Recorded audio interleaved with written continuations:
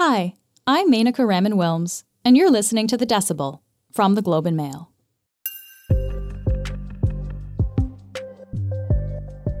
After many attempts through the years, Canada finally has a childcare deal.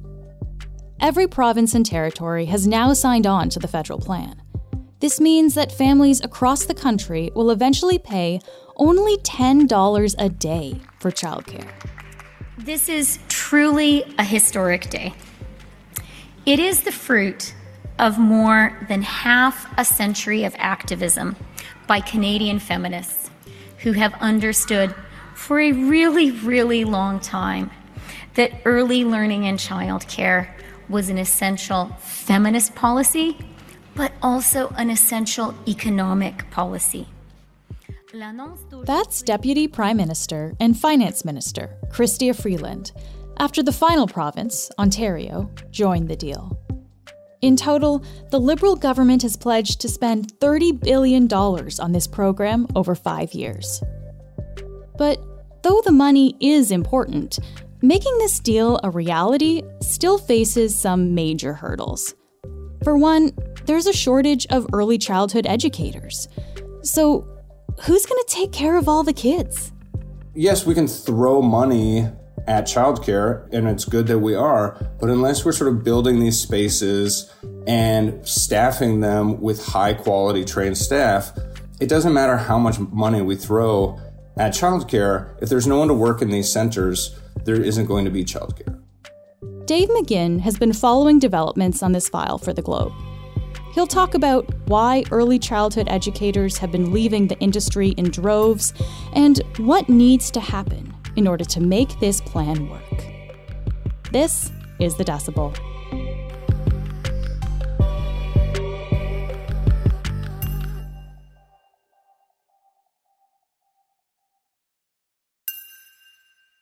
Welcome to the show, Dave. Thank you. Yeah, this is my first time on the podcast. It's exciting. What is the argument for funding a program like this in the first place? Like, what is the benefit to society of having kids in care? Right. Great question. You might think, well, I don't have kids, so what do I care about huge amounts of federal money going to fund this program?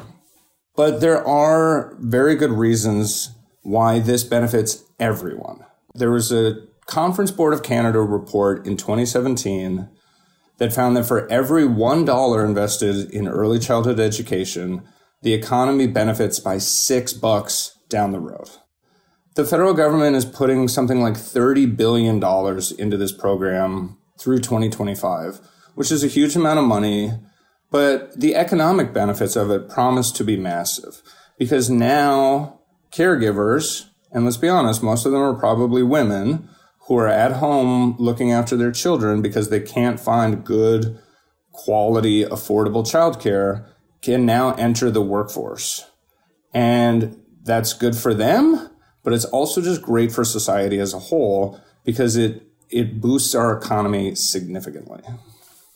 So now that Ontario is on board with this childcare deal, every province has finally signed on to this deal, which is promising $10 a day childcare.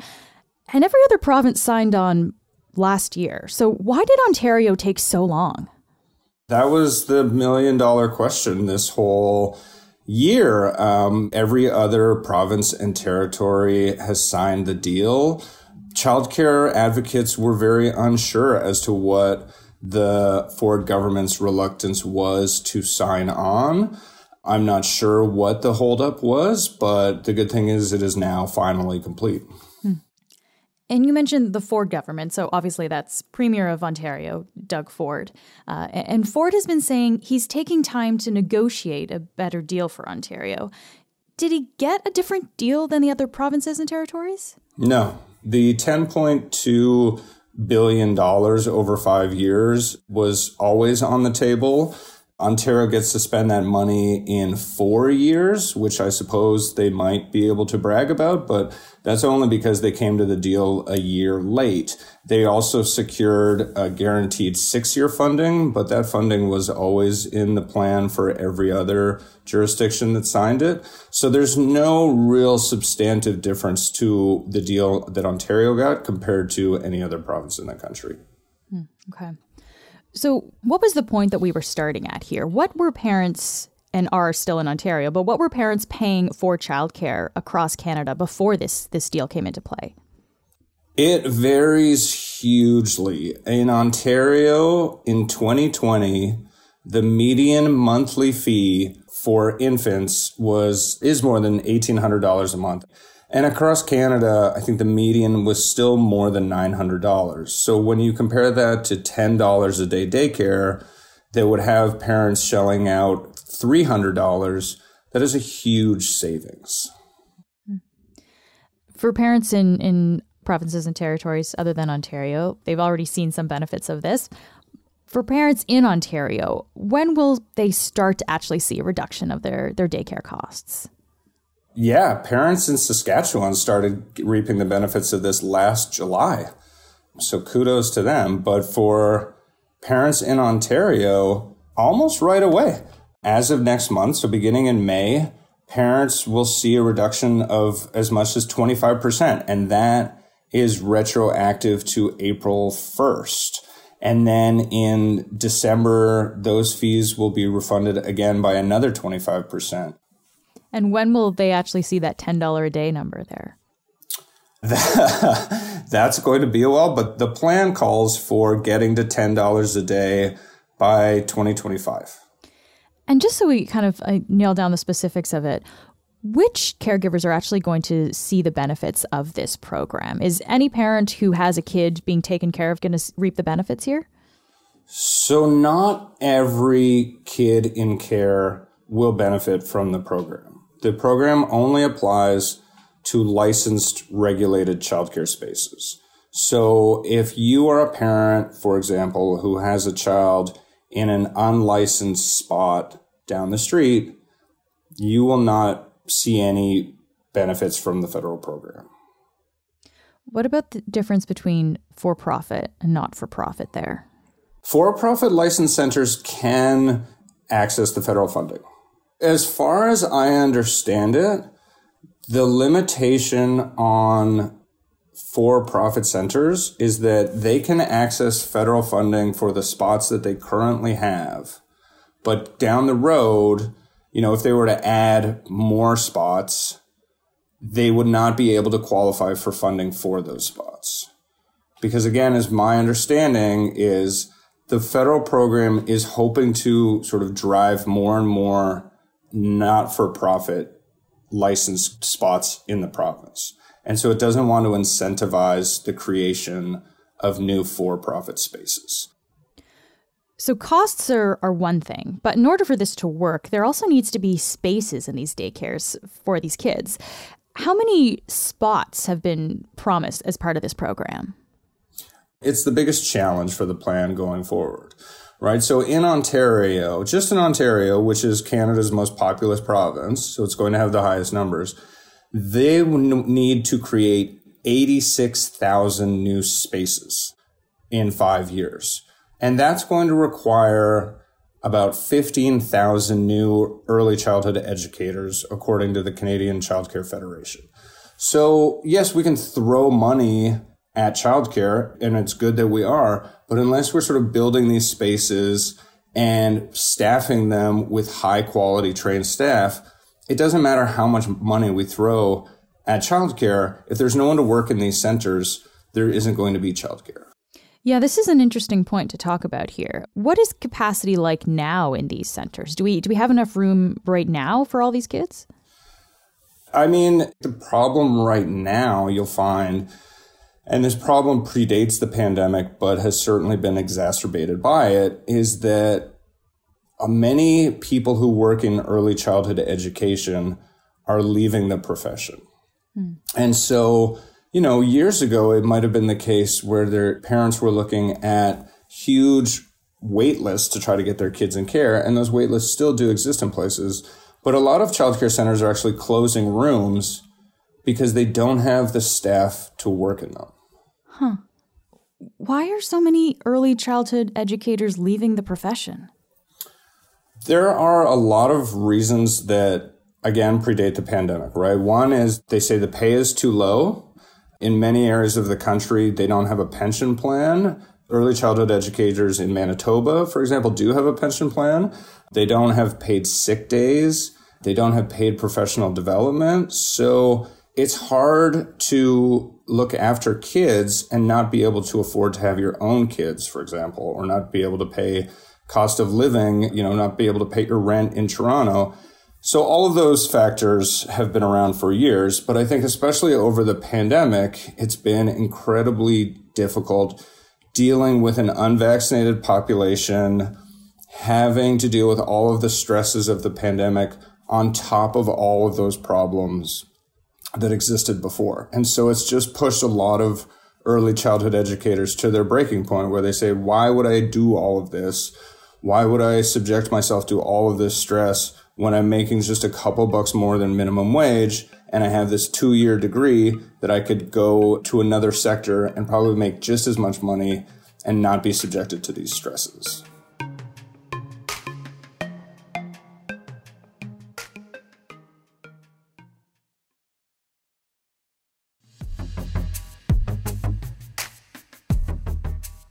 So, Dave, what would we need to pay in order to make this job desirable, to attract more ECEs or early childhood educators? So the Ontario Coalition for Better Childcare, which is an advocacy group in the province, laid out what it calls a roadmap to universal childcare in Ontario. And in that document, they said that $25 an hour would be a good starting point for early childhood educators. Under the deal that the province signed with the feds, it's going to take a few years to get there. Under the deal right now, ECEs will make $18 an hour as a minimum, and then that pay will increase by $1 an hour per year until it reaches $25 an hour. So it promises to get ECEs to $25 an hour, but it's going to take a long time to do it. And I think you would find a lot of ECEs will say, most of us make close to $18 an hour already. We need more money right now. Like it's not good enough in their opinion. I think it's important to point out, too, though, mostly women working in this sector. And we know there's always a significant gender pay gap. Are we just comfortable paying women less for this kind of work? Who's we? Not me. But to your point, a vastly gendered workforce. I think, according to Statistics Canada, more than 95% of early childhood educators in Canada are women. I think, again, according to Statistics Canada, overall, something like 35% of early childhood educators are racialized women. These are groups that are not valued in society as much as they should be. It's also true that this is a profession that we as a society do not pay well, do not offer pensions to, do not offer paid sick days to. And so I think it's almost impossible to not see a gender bias in how we treat early childhood education. You will certainly have early childhood advocates in Ontario and elsewhere in Canada who will say that the policies that have created the current environment in early childhood education are all underpinned by sexism. The argument there being, well, women just love taking care of children. And it's true. Many women do love taking care of children. But that is not an inherent reward that pays your rent. It's not an inherent reward that allows you to buy a car or afford to have children of your own. So this idea that we don't need to pay a majority female workforce adequate compensation because they just love taking care of kids is an incredibly sexist position to take. This is the fourth time in Canadian history that a national childcare plan has been proposed by a federal government. But this is the first time it's actually happened. So what is making it stick this time? What's different this time around? My view of things, the pandemic made this happen. It's horrible that that's what it took. But when you have huge amounts of women leaving the workforce over the last 2 years because of the pandemic, it has highlighted for many Canadians just how essential good quality childcare is. And on top of that, there's sort of two factors at play because of the pandemic. One is the need to get women back into the workforce. And two, what do we need to do to better our economy? And those two things are obviously very, very related, because getting those women back into the workforce does wonders for our economy. And so if we've moved to this spot where both parents are going to be working, both parents want a career, deserve the satisfactions of pursuing work outside the home, then the need for childcare becomes obvious. I would like to think the next step in that evolution is recognizing the work of childcare. And I do think a lot of parents who were home with their kids over the course of the pandemic and pulling their hair out from the stresses of looking after one or two kids all day realized, oh my God, the ECEs at my kids' daycare do this every day with 10 kids. Hats off to them. I wonder, is Canada on par with other Western nations for childcare like this? Like, is this a trend that we're seeing in other countries where we're moving towards more reasonable childcare so we can boost the economy in this way? I mean, it's hard to see. I mean, it depends what countries you're looking at. I mean, childcare in America is deplorable. There's no such thing as anything even close to a universal childcare system in America. Many Nordic countries have incredible systems, but those childcare systems have been around for years, and they certainly long predate Canada's. But right now, when you look around, Canada is, I wouldn't say leading the trend on this, but just took a giant step forward in childcare relative to many other countries. And there's also maybe a bit of a political aspect here as well, because the Liberals, of course, have been in power for 7 years now. Justin Trudeau has been prime minister for that long. Is this kind of a Trudeau legacy project in a way?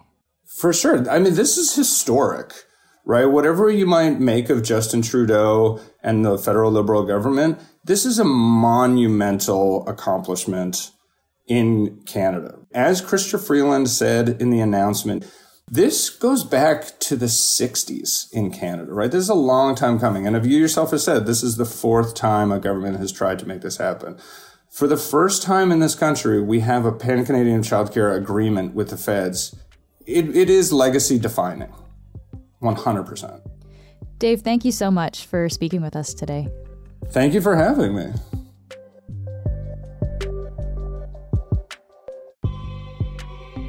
That's it for today. I'm Menaka Raman-Wilms. Our intern is Rose Danon. Our producers are Madeline White and Cheryl Sutherland. David Crosby edits the show, and Michal Stein edited this episode. Kasia Mihailovich is our senior producer, and Angela Pacenza is our executive editor. Thanks so much for listening, and I'll talk to you tomorrow.